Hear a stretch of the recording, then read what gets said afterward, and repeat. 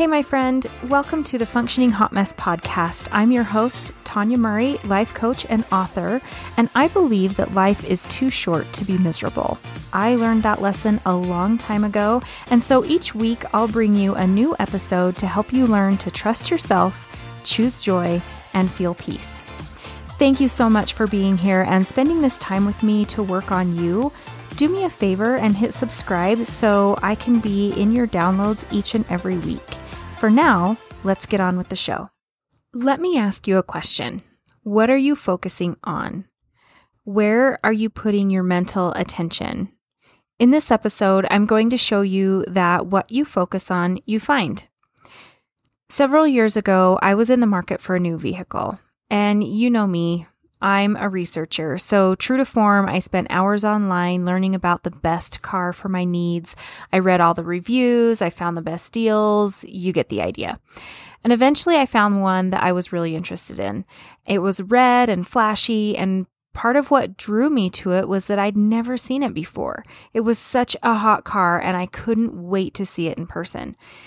Before I had a chance to go looking, I was out and about running some errands when I saw that car. I was actually turning into a parking lot a little bit in front of me, there was a car that caught my attention. I couldn't believe it. Talk about luck. The one car that I was looking for was right in front of me.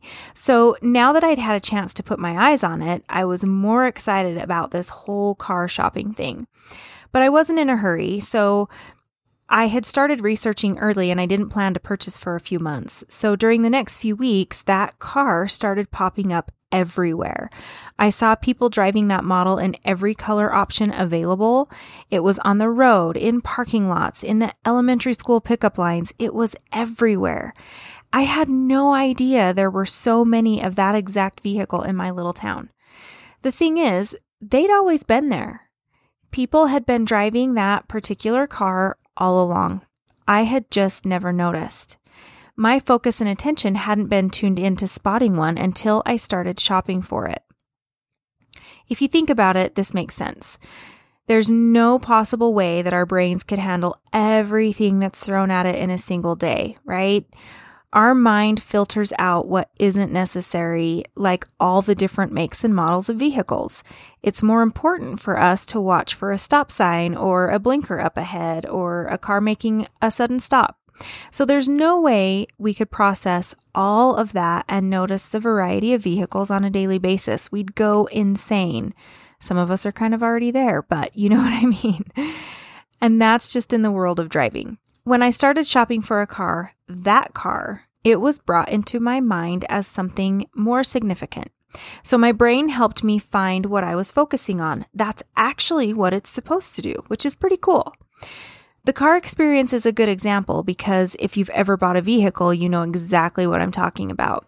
You'd never noticed that make and model until you purchase it. Then boom, it's everywhere. Let's take this into an area of more importance, like your mindset. My friend is going through a rough spot and her mind was really in a really negative place. She was upset and angry and felt out of control in a situation, and it was all she could think about. It was just all consuming. And she was having anxiety over things coming up and repeating phrases like, tomorrow's going to be so bad. I know I won't be able to sleep tonight. I can't take this anymore. I give up. Because her mind was so focused on everything that was going wrong, her brain was doing its job by helping her find what she was looking for. More and more examples of the negative situation were being presented to her. She was seeing that car everywhere, in a sense. Your brain isn't going to judge what's good or bad for you. It's just going to present the information you're looking for that's right there in front of you, regardless of whether it's good or bad. So it's going to show you that red flashy car that you're focused on. You are the one that's directing your mind.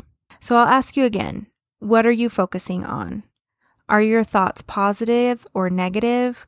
Are you stuck in what I call a negative spin cycle? If you don't like where you are or what you're seeing, you need to change your focus. That doesn't mean your problems will be solved overnight. It doesn't mean that a toxic relationship or a bad work environment will be fixed simply by changing your mindset.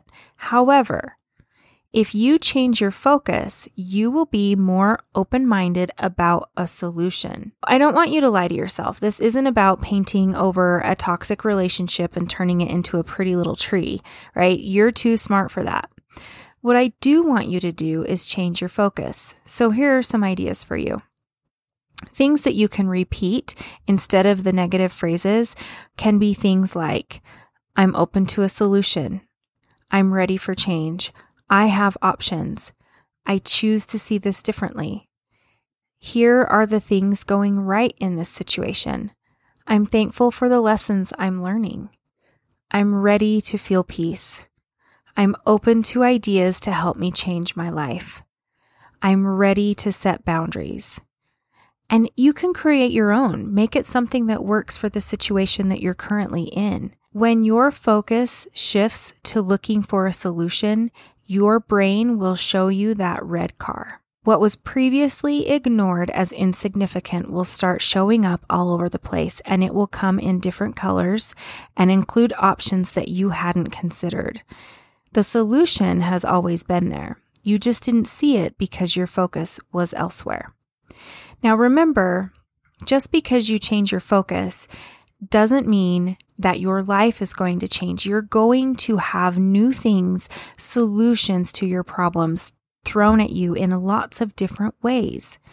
But you have to recognize them. So you're going to have to tune in to actually seeing that red car or whatever the solution may be. There's going to be different options for you. When they're there and they're presented, you need to take action. That is the only thing that changes your life. We can change our mindset, change our awareness.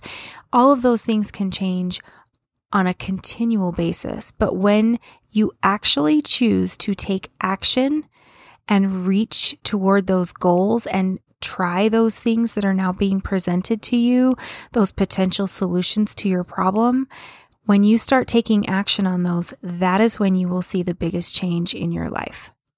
All right, my friend, I hope this is helpful for you. Please do me a favor. I'm trying to get this show out to as many people as I possibly can, and it would mean so much to me if you would share this with others. Share it on social media or send it in a quick email or text to a friend of yours. Just let them know it's here and maybe even recommend an episode or two to them. That would be so amazing. All right, thank you so much for being here, and I will see you next week.